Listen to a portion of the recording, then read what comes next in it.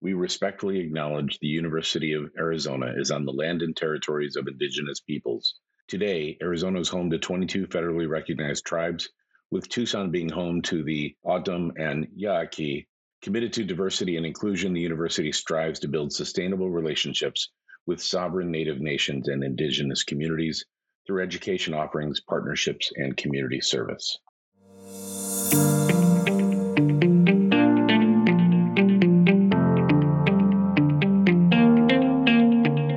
Welcome to this episode of the PA Path Podcast. I'm your host, Kevin Lohenry, and we are glad you can join us as we seek to better understand the PA profession.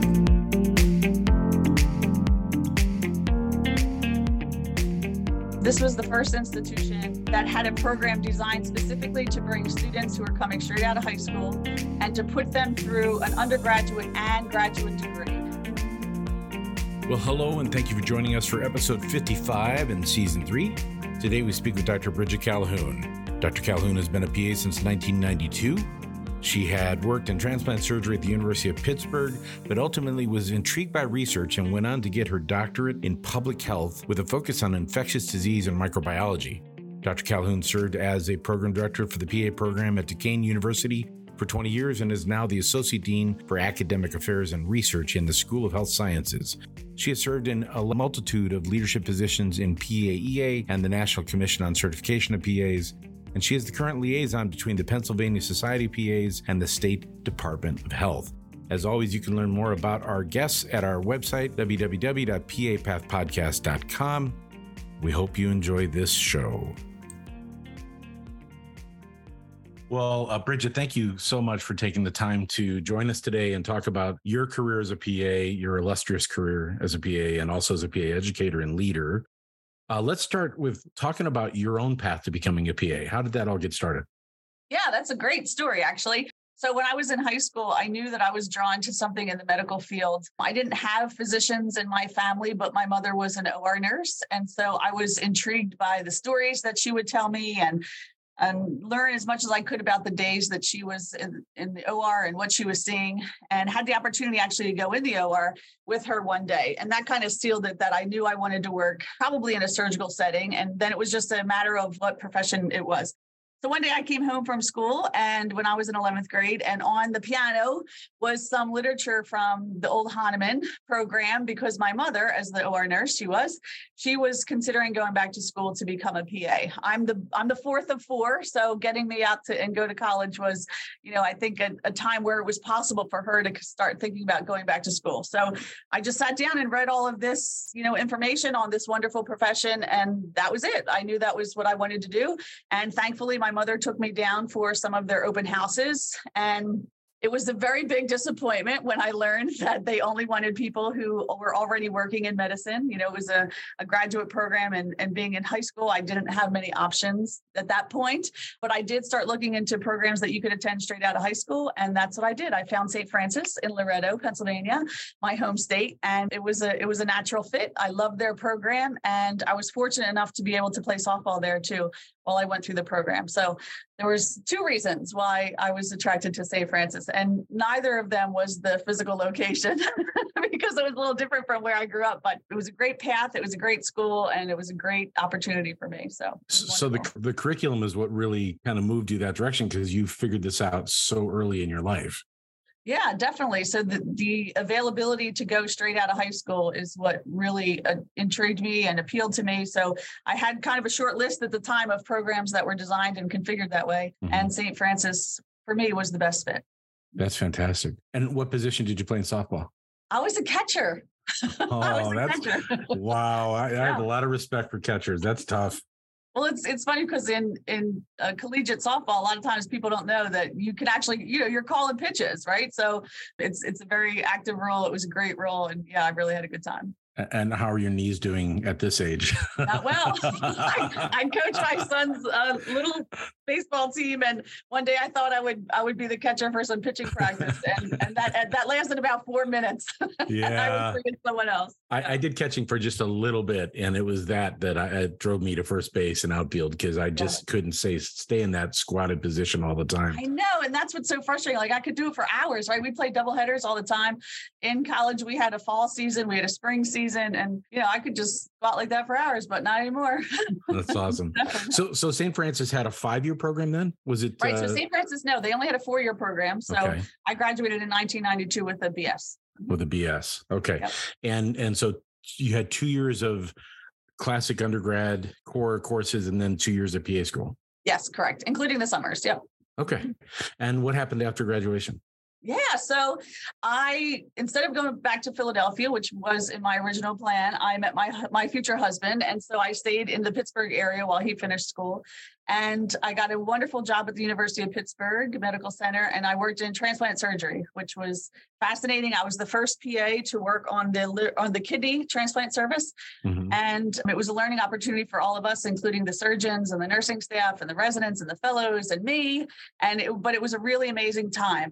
That was when they were doing the first xenotransplant, the first baboon liver. It was when they were doing the first combined kidney pancreas transplants.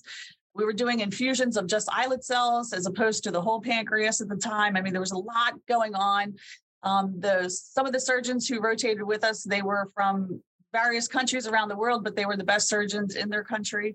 So there was a lot of vying for time in the OR, but that also meant that the PAs who were there on the floor, we were pretty much running the floors because the residents and the fellows, they all wanted to know these and learn these very sophisticated surgical techniques, right? Where in some cases they were taking pediatric kidneys and putting them into adults. And that's far more common now, but at the time in 1992, that was pretty cutting edge. And so many of the surgeons and residents and fellows wanted to be purely in the OR. So those of us who were on the floor really had great experience working with the immunosuppression and the rejection, and they were still surgical patients, but they were in end-stage renal failure. And It was really a wonderful time to learn everything about dialysis and immunosuppression. And it was great. Everything was great, except I didn't have formal training in research, right? And there's all this amazing research going on around me. And the only thing really I participated in was randomizing people into our clinical trials. Mm-hmm. And I knew immediately I wanted more. I wanted to be able to do more. I wanted more responsibilities. I wanted the PAs around me to also participate in some of the research. And so it's then that I decided to go back to school. And across the street from the hospital was the Graduate School of Public Health. And day by day, manipulating the immune system for our transplant patients, I was just totally intrigued by that and decided to pursue additional school in infectious diseases and microbiology. Wow.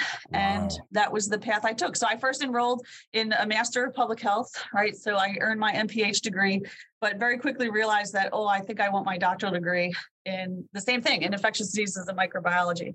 But it was a really long path because it was a very traditional dissertation-based program. And so once you go so far in public health, and at least at my institution at the University of Pittsburgh, then you had to decide, do you want to work with viruses or bacteria or fungus? And I said, I want to do viruses. And then you go a little further. And then they said, okay, which virus? Do you want to do EBV or HIV? Or there was a very well-respected lab of hepatitis. And what virus do you want to work on? And so I said, I'll do HIV. And then my program required a 12-month residency. Mm-hmm. So I had to work in clinic for 12 months. I ended up staying a little bit longer and then did my dissertation on the metabolic consequences of antiretroviral therapy, which was wonderful. And then finally graduated after many years with my DRPH degree. Wow. So during the initial part of your master's and doctoral training or education, were you still working at UPMC in transplant? No, not at all. So I had left and come to Duquesne, actually. And I was the clinical coordinator in the PA program first, but then resigned from Duquesne and went and did my residency and then stayed for another 2 years and then came back to Duquesne. So my days in the OR were over, even though I thought I would someday retire out of the OR. Yeah. But it's funny how your path changes as you go. That's amazing. So you must be so excited. I just saw this weekend news about the HIV vaccine and showing some real promising outcomes so far. And we've come so far with so many things with HIV. Yeah, so far. I mean, we were doing vaccine trials 15 years ago, but they unfortunately didn't amount to anything really. But yeah, and even keeping pace with the fact that we can now take organs from people who are HIV positive and transplant into recipients who are HIV positive. I mean, my two worlds have definitely overlapped over the past several years. And for our audience that may not be aware, UPMC is a legendary institution for transplant. I mean, it really is the one, when you're in clinical practice, the one that you typically hear about. Right. So that had to be such a great experience for you. Oh, wonderful. And they utilized PAs well. The residents and the fellows who work there rely heavily on the PAs in the workforce there. So yeah, it's a really great place. Now we send our students there for their surgical experiences, and they hire many of our graduates. And so it's really nice to see that they continue to utilize PAs so well. Wonderful. So what led to your decision to move to Duquesne and get into education? I mean, the clinical coordinator job is a really good entry-level academic job. You came into that. Obviously, you were in transition with your academic history, but what led to you kind of deciding to take that on and then also return to that? Yeah, that's a great question. So I think I was at the time working in transplant surgery. I mean, the hours are long, right? There are great days where there's incredible surgical success, and then there are really sad days, right? Where we may have called someone in for a new kidney, and the kidney arrived, and turns out the kidney wasn't viable, or the surgeon decided that they weren't going to use it. And so there are disappointing days too, right? In clinical practice, no matter what you do. But it seemed like in this field, the lows were really low. And so I think there was some period of a little bit of feeling a little bit of some fatigue because of the hours and never knowing when the organs were going to come in, and that sort of thing. So a more predictable schedule was appealing. But I also had a very strong interest in teaching. I mean, we had students with us all the time, whether they were pharmacy students, nursing students, PA students, medical students. And so I really liked that aspect of clinical practice as well. So I heard that the local PA programs were looking for some faculty, and Duquesne wasn't the only place that I interviewed at, but I really thought that it would be a nice way to expand your teaching repertoire, I guess, and impact the next group of future clinicians. So I love Duquesne. I love the institution. It's very well respected. The program was relatively new when I came, but now we've graduated over 1,000 PAs. We graduated our 1,000th PA in 2021. So it's a longstanding program, and it just really appealed to me to be working full time in education. There are interesting similarities between your challenges as an 11th grader, as I understand it, and your outcome to go to St. Francis and Duquesne, right? Right. Yeah, sure. So they both are faith-based institutions. They're both Catholic institutions. People often ask me, are there limitations to teaching at a Catholic institution? Can you teach about birth control? Can you teach about abortion? Can you teach about those things? And I don't see it at all as a limitation, because we've never been told we can't teach about those things, because they happen, and we have to be prepared to care for all patients. But in my world, it also gives us a little more freedom, right? Like if a student says, well, what do you do if a patient asks you to pray with them? Or what do you do if a family asks you to pray with them? We can at least have those discussions. And so I don't see it as a limitation at all. I see it a little more freeing, actually. Yeah. And I'm relatively new to the public institutional world, but to me, when you're a healthcare provider, it's about the person. And if that's important to the person, participating or reflecting or closing your eyes and clasping your hands together out of respect for your patient, right, it's certainly the bare minimum we should be teaching anywhere, right? It's right. Not about us when we're in that role. It's about them. Correct. Agreed. Yeah. Agreed. So when you returned with your doctorate to Duquesne, what role did you take on at that point? Yeah, so I became program director in 2001. Big job, of course.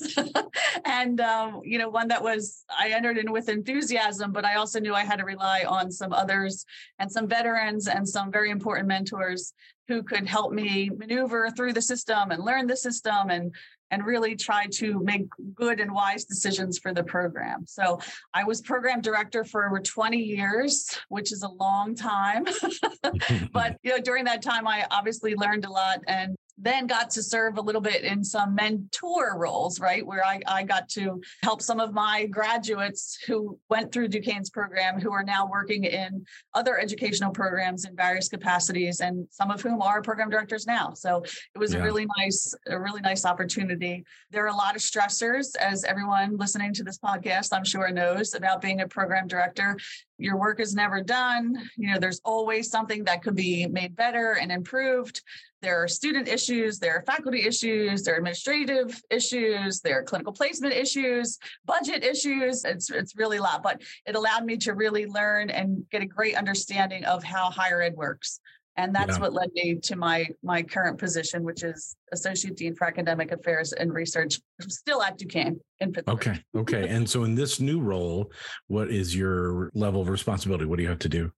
Yeah, that's a great question. So in many institutions, the associate dean position may be separate. So there may be an associate dean for academic affairs and then another one for research. I think we will ultimately go that direction here at Duquesne, but for now in the School of Health Sciences, I serve as the associate dean for academic affairs and research. So the academic affairs side allows me to be involved in the accreditation maintenance actually of all of our programs. So athletic training, occupational therapy, physical therapy, speech language pathology, health management systems, biomedical engineering. So I really get a broad exposure to how accreditation works for all of those disciplines. So I see all the reports that go in, I see all the self-studies, any other activities that have to be done in terms of site visits and those sorts of accreditation maintenance activities. So I oversee all of those, as well as all of the academic policies and implementation that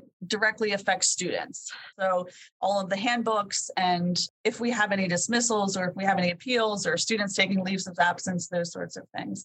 And then one very other important role that I have is to consider growth of our academic programming. So what areas would be a good place to start a new major? We recently started a public health minor degree, which is really timely and certainly of interest of mine, but also to think about, what is the workforce going to command in 5 years, 7 years, 10 years, so that we can continue to contribute to the workforce in such meaningful ways. So that's the academic affairs bucket, I guess. Mm-hmm. And then the research side is really helping some junior faculty with grant proposals, whether they be internal or external, whether they be small, some grant programs that may be, $10,000 or less, or ones that may be federal programming, which could be in the hundreds of thousands of dollars, and just kind of maneuvering through those systems and making sure people are writing very strong statements of purpose and those sorts of things. Then we also have the issues when faculty get large grants about the buyout and how do we cover course buyouts and what is permissible and what is not permissible for the grant funding to be used for. And then, of course, to share the great news with everyone else, right, in terms of how can we help disseminate and get the results of their research out so that it may help them find other sources of support in the future. So together, those two really kind of define what I do now. I'm also very fortunate that I still get to teach in the PA program. And that's really obviously of interest of mine. And then also now I get to teach in the public health program. So nice. It's really a great position that I have right now. And there's versatility in who I'm teaching. One of my courses this semester is Introduction to Epidemiology, and I have 98 students in there, but they're pharmacy students, nursing students, health science students, biology students. There's a really wide mix of who all's there. So I really have a great opportunity to interact with students of many different disciplines now.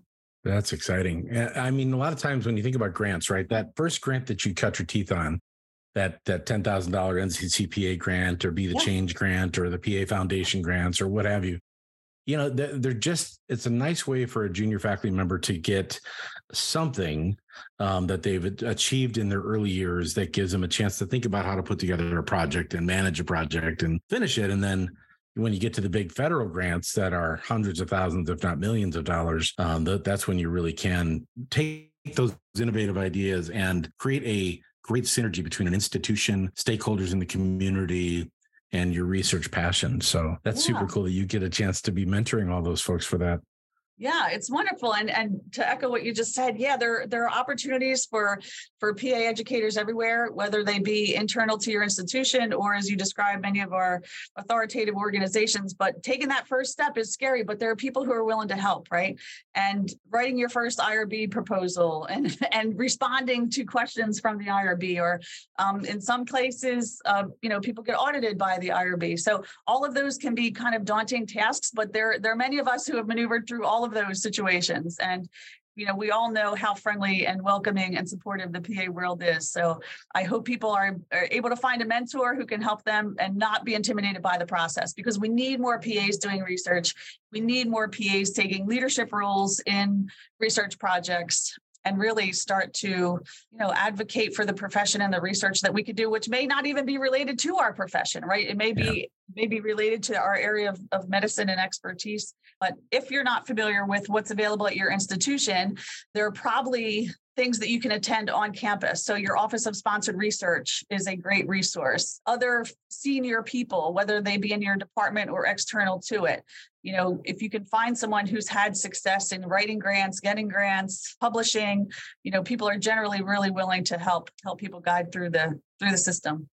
And Bridget, for our newer faculty, IRB is... Oh, good. Right. So I'm sorry. So every institution, hospital, academic facility will have a institutional review board. So that's the IRB. But then there's usually something at the end. So they will have an institutional review board for human subjects. They will have an institutional review board for animal subjects, right? And so this is an oversight committee that looks to make sure that the subjects, whether they be animals or people in research programs and endeavors, are treated the way they're supposed to be, right? And that means disclosure of risks and benefits of participating, if there's any compensation for participating, why the research is being done, what is the rationale for the research. And so it's an oversight to make sure that the research is being conducted in a way that it should be. Typically, you can't start your research until you have IRB approval. And some of the most common questions that I field are, when do you know if you need IRB approval? And your individual institutions can guide you on that as well. But essentially, if you're collecting data for research purposes, you need oversight. And sometimes they'll come back and tell you the project may be exempt. Other times they may tell you that it needs a certain level of review. So it may need a full IRB review. Many of our clinical research projects require that because we may be doing invasive procedures, even if it's just giving contrast for a CT scan, right? If we're administering something. For my dissertation, we were imaging the coronary arteries and doing calcium scoring to see if there were blockages in their coronary arteries. And so we would have to give a beta blocker to lower their heart rate a little bit. Then we would give the contrast material. And so that obviously required full IRB approval because we were doing things and exposing them to the radiation and all those other things. So the purpose of the IRB is really to protect the human subject or animal subject and make sure that things are being done with the proper oversight and proper techniques, I guess. Sure. And ultimately, you're not going to be able to get published or finish that grant if you don't have an IRB to refer to, because they all want to see that you've gone through the proper channels. Yes. And right, like we said, writing your first one can be a little scary, but no doubt there is someone at your institution who can help you maneuver that system. Definitely. Absolutely. And if you find that person that's had real good success, that's willing to mentor you, oh my gosh, they have the magic formula already. So you just work with them, you share the credit, you kind of see one, do one, teach one. Yeah, exactly. Yeah.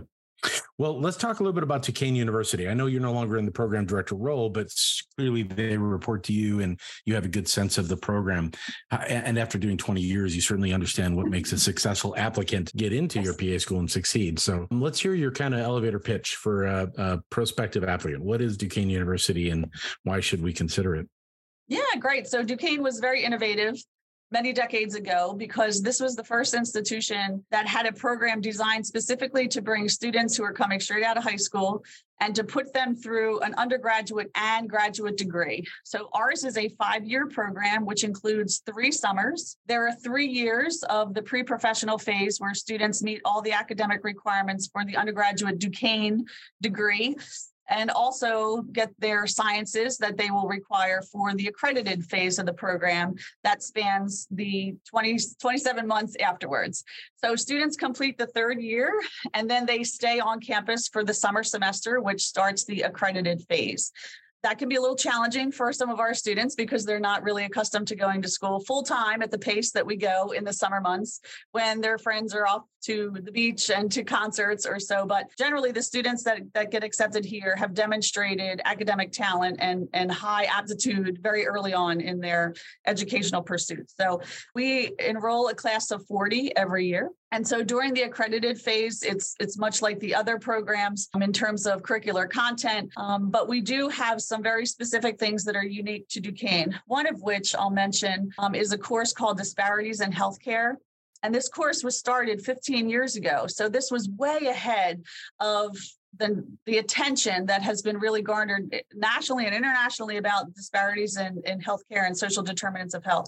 So this is an undergraduate course that all of our students take to really help them understand, well, health literacy plays a part and socioeconomic plays a part and stability and support system and all of those things that will impact their future patients. And so we carry that theme all the way through our program to really pay incredible attention to the social determinants of health and, all of those aspects that contribute to good care of patients, right? And respectful care of patients. So we continue that theme through. And then based on where we are here in Pittsburgh, healthcare is now one of our major industries, right? Healthcare and higher education are what really Pittsburgh is known for now, as opposed to the steel industry that we were known for generations ago. So we have many opportunities and places where we can send our students for their clinical training. We have community-based hospitals that are still private. We have very large UPMC facilities, which is one of the largest health systems in the country.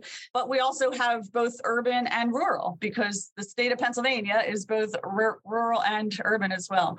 So we have a lot of opportunities to send our students, and many of them get hired for the region and here locally, who then can serve as preceptors for us and lecturers for us and all of those wonderful ways that they can augment our program. What we find among our applicants, which may be different from some of the other institutions, is we've found a way here to help support some student athletes. So we don't use that, of course, for any of our admission criteria, but nonetheless, we have found that we here in the School of Health Sciences have a really good working relationship with our swimming coach, with our track and field coach, with our soccer coaches. We know them, they know us. And so if we have a talented student athlete who wants to come to Duquesne and still continue on with their athletic career, we're able to try to make that work. And because of that working relationship with the academic side and athletic side, we've had incredible student athletes come through. We had a All-American soccer player who was redshirted his freshman year, but yet played during this clinical year, which is almost unheard of, right, for a D1 athlete. Last summer, we had a student who was in the accredited phase go to the Olympic trials for swimming, which is just amazing, right? So we have been able to help support our student athletes because despite the time commitment for their sport, they use their time wisely. They set realistic goals. They make milestones as they go. They make important priorities. And so we found a really nice way to help support some of these student athletes. And I think because of that, and because people know about us in that capacity, we attract a lot of student athletes. That's super cool. I mean, the traditional PA school would not typically want to put up with those shenanigans because they want them to focus solely on, right, becoming a great PA, but you can do both. And you're right. They're very disciplined people generally. So that's amazing. Just interesting how that mirrors your background.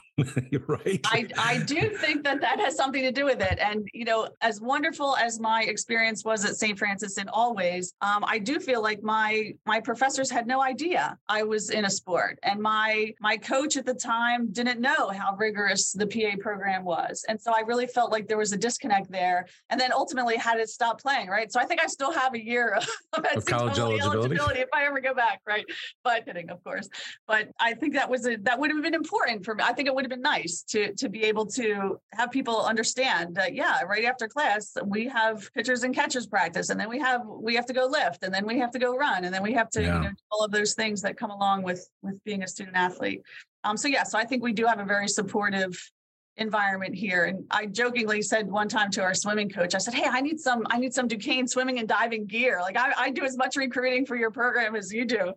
Yeah, absolutely. Which wasn't exactly true. But, if we have students who are coming out of high school and they know they want be a PA, Duquesne is a great option for them. So are your students, because that, in my experience, there's, a lot, I mean, maybe there's a lot, but it seems like the majority of students kind of get this epiphany while they're in college. They have a loved one that has a medical emergency. They meet a PA and suddenly they're driven to become a PA, but they're already in school as the declared major in something.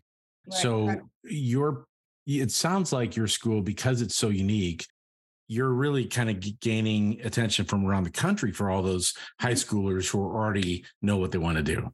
Yeah, that's true. Well, since our program started here with this model, there have been many who now follow this model. So there might be more schools like us than you think. PAEA has data certainly on the number of our programs like this, but there are a lot of people who know that this is the career for them pretty early on. A typical admission cycle for us is somewhere between 700 to 800 applications. I know graduate programs, get in the 2,000 to 3,000 realm, but still, 800 applicants from high school 40 seats. For 40 seats is pretty good. So yes, I think there's probably more students than you might realize who understand that they want to be a PA earlier, which puts a lot of responsibility on us reading their essays, right? Why do they want to see this sometime, or why do they want to pursue this major? Sometimes we see they write in their essay that they think this will be a good stepping stone for med school. And obviously, that's not something that we recommend they write. That we recommend, right? Because we want to give these highly coveted seats to people who love the profession as much as I do and as much as you do. Yeah. And so, coming down, looking at each applicant, it may be a little different than if we were in a purely graduate program, like many of the listeners will be. Yeah. Years ago, I saw some data, I think it was from the AAPA or NCCPA, that less than 1% of PAs go on to medical school. Mm-hmm. And so, I think we do a pretty good job of I think we're different sociologically. I just think we're generally different. So if I'm a college student and I decide as a sophomore or junior that I want to become a PA, is there a path at Duquesne for me? Yes, absolutely. So we try to engage applicants as early as possible so that we can help show them and tell them really, how do you pick a program that's going to fit for you, and how do you make sure that the program you enroll to can be your home for 5 years and 3 summers, right? Because that's quite a commitment. So we invite our students as soon as we know they may be a prospective student to our open houses. Last Friday, we had callback day for my 5th year students, and we invited some prospective students to join us via Zoom to hear some of the case presentations that our 5th year students were giving. So we really try to engage prospective applicants who appear to be qualified early, and they could see really what the Duquesne experience is like. Because of our religious affiliation, we have Mass many times a year that our PA students attend, and we do as well. We have Mass for the healing professions, where the priest will come and bless all of our hands, and we have a Mass at the end of the year for our cadavers, right? The people whose generosity has contributed to their education in a way that no one else can. I tell prospective students this all the time during open houses. Your parents who pay for it, your instructors who provide this education, we all have a very important role, but nobody's going to give you this hands-on kinesthetic learning of the human body like that generous donor. So we treat them with the utmost respect and certainly celebrate their generosity and their life. That's wonderful. In that way. Yeah. Yeah. Yeah. It's a sacred thing, right? Yeah, it is. The fact that they're willing to donate that opportunity for students is incredible. And we were just talking to Dr. Sadler about his contributions to organ donation. And we were talking about that exact same thing, like organ donation, again, such a altruistic thing to do for humanity. Yes, absolutely. So you kind of had your played on both sides of that. Totally. Yes, exactly. Yeah. I certainly advocate that for my family as well as my friends and my students. And ultimately, when my children are old enough, I will also encourage them to fully donate. That's awesome. That's awesome. So I would imagine in your current role, you tend to see those student struggles that have risen above a program, regardless of whether it's PA or PT or what have you. Mm-hmm. Has your perspective changed over the years as a educator in terms of how to best support the wellness and health of students? Yeah, there have been so many things that have contributed to, I think, my evolution and my understanding and empathy and sympathy for what some students have to go through. Certainly, the modern day cost of an education like this is burdensome on most families, right? So, whereas before it was very concrete for us to say, yeah, don't work when you're in the program, and now we understand that being in the program may require the student to still work on weekends or on breaks or whatever. So I've seen that kind of evolution because of the cost of colleges these days.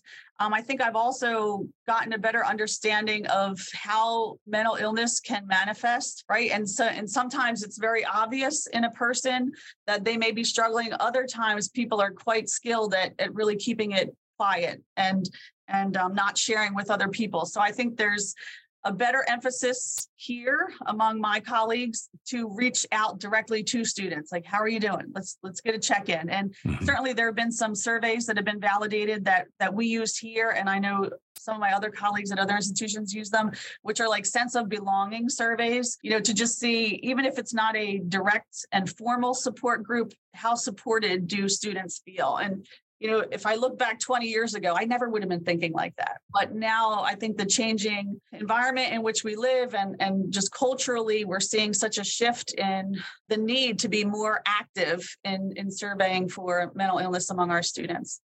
So I think that has really been changed. Yeah. Years ago, I had a medical director who was full-time with one of my programs that I had worked at, who he taught the mental health section of our course. And in doing that, he would administer the PHQ-9 or other tools so that the students could experience what the tool was like. And he collected that data anonymously. There was no name attached to the data, but, routinely 25% of a class, and that was a larger program, 25% of that class was showing a relatively high score for depression on those depression scales. And I think, number one, you're not alone. Nearly a quarter of people are struggling with this at one point in time. And then you add on the stress of PA school or the loss of a loved one, and also just the change, right? The change to move to a school and start a new life in a new community. We all have to be cognizant of how difficult this can be.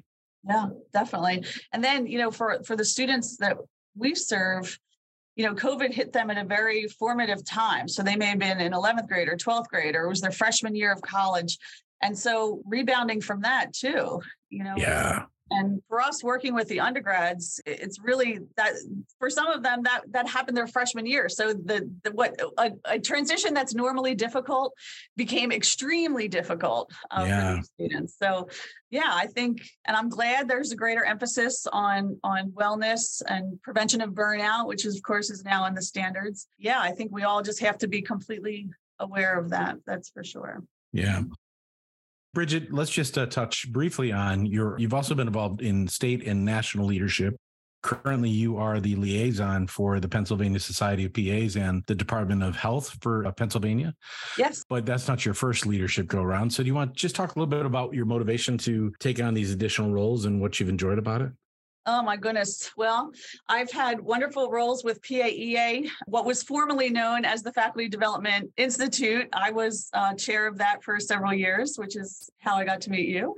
That's right. So I've made some great connections, and I've met colleagues, from different parts of the country by serving on these various committees. But that one was probably one of the most near and dear to my heart because I really got to work as a mentor for people who were going through either the basic skill workshop or leadership workshops that were provided through our professional organization, which was great. And I could see these connections being made by members of the audience and by attendees and really just broadening our pool and our mass of PA educators. So that was a wonderful opportunity and I loved it. I hated to give it up, but the travel just got to be a lot because I had two small children. So I had to move on from that to something else. But one of my most longstanding service to our profession was as serving as one of the chairs of the recertification exam development committee with the NCCPA. And I did that for probably 15 years or so. It was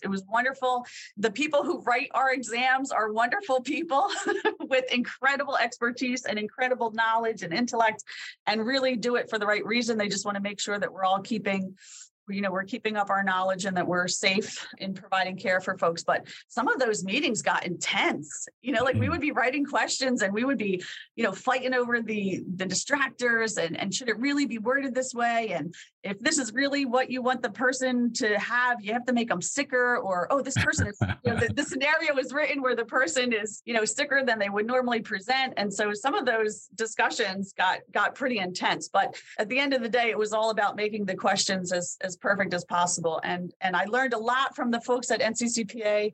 I continue to learn from them, even though I'm no longer in that position, but all of these opportunities just really contributed to my understanding of how things work, right? How is it that somebody, what are the back workings of developing a certification exam?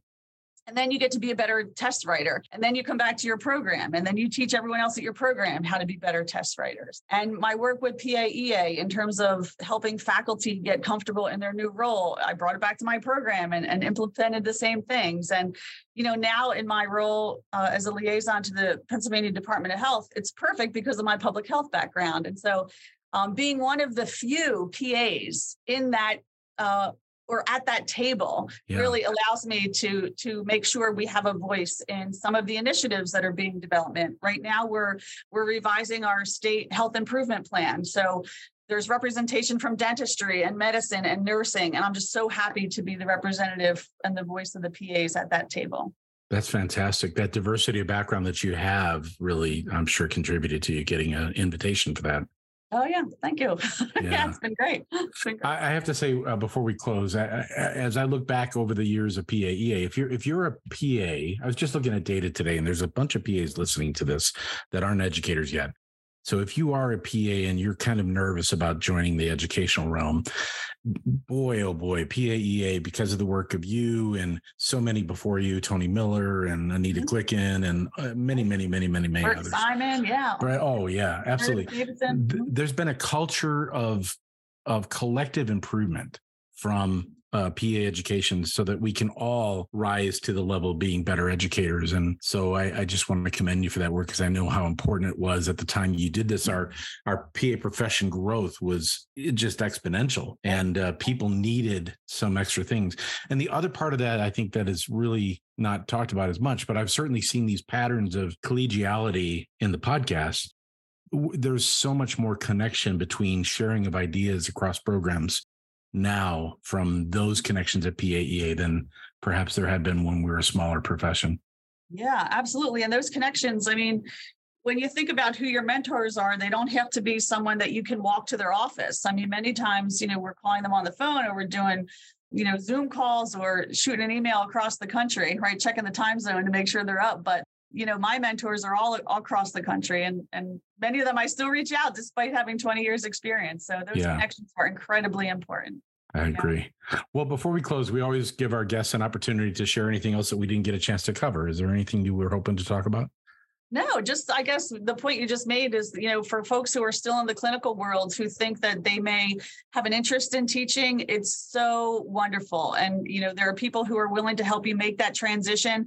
It's unlikely, actually, that, those of us who wanted to be clinicians had formal training in education, right, while we were pursuing our graduate degree as a PA. So it's okay if you don't have formal education in education, because we can provide that. Really, what we need is your expertise. So we need your patience with students as they learn, because that can take some level of patience. But if that suits you, if that fits with your fabric and your makeup, then please think about joining a local program, either as a guest lecturer or as a preceptor, or ultimately maybe as a full-time educator. Absolutely. Well, Bridget, thank you so much for your time today. It's so great to catch up with you, and we wish you well in your role and with the institution. Thank you very much. I've enjoyed our conversation.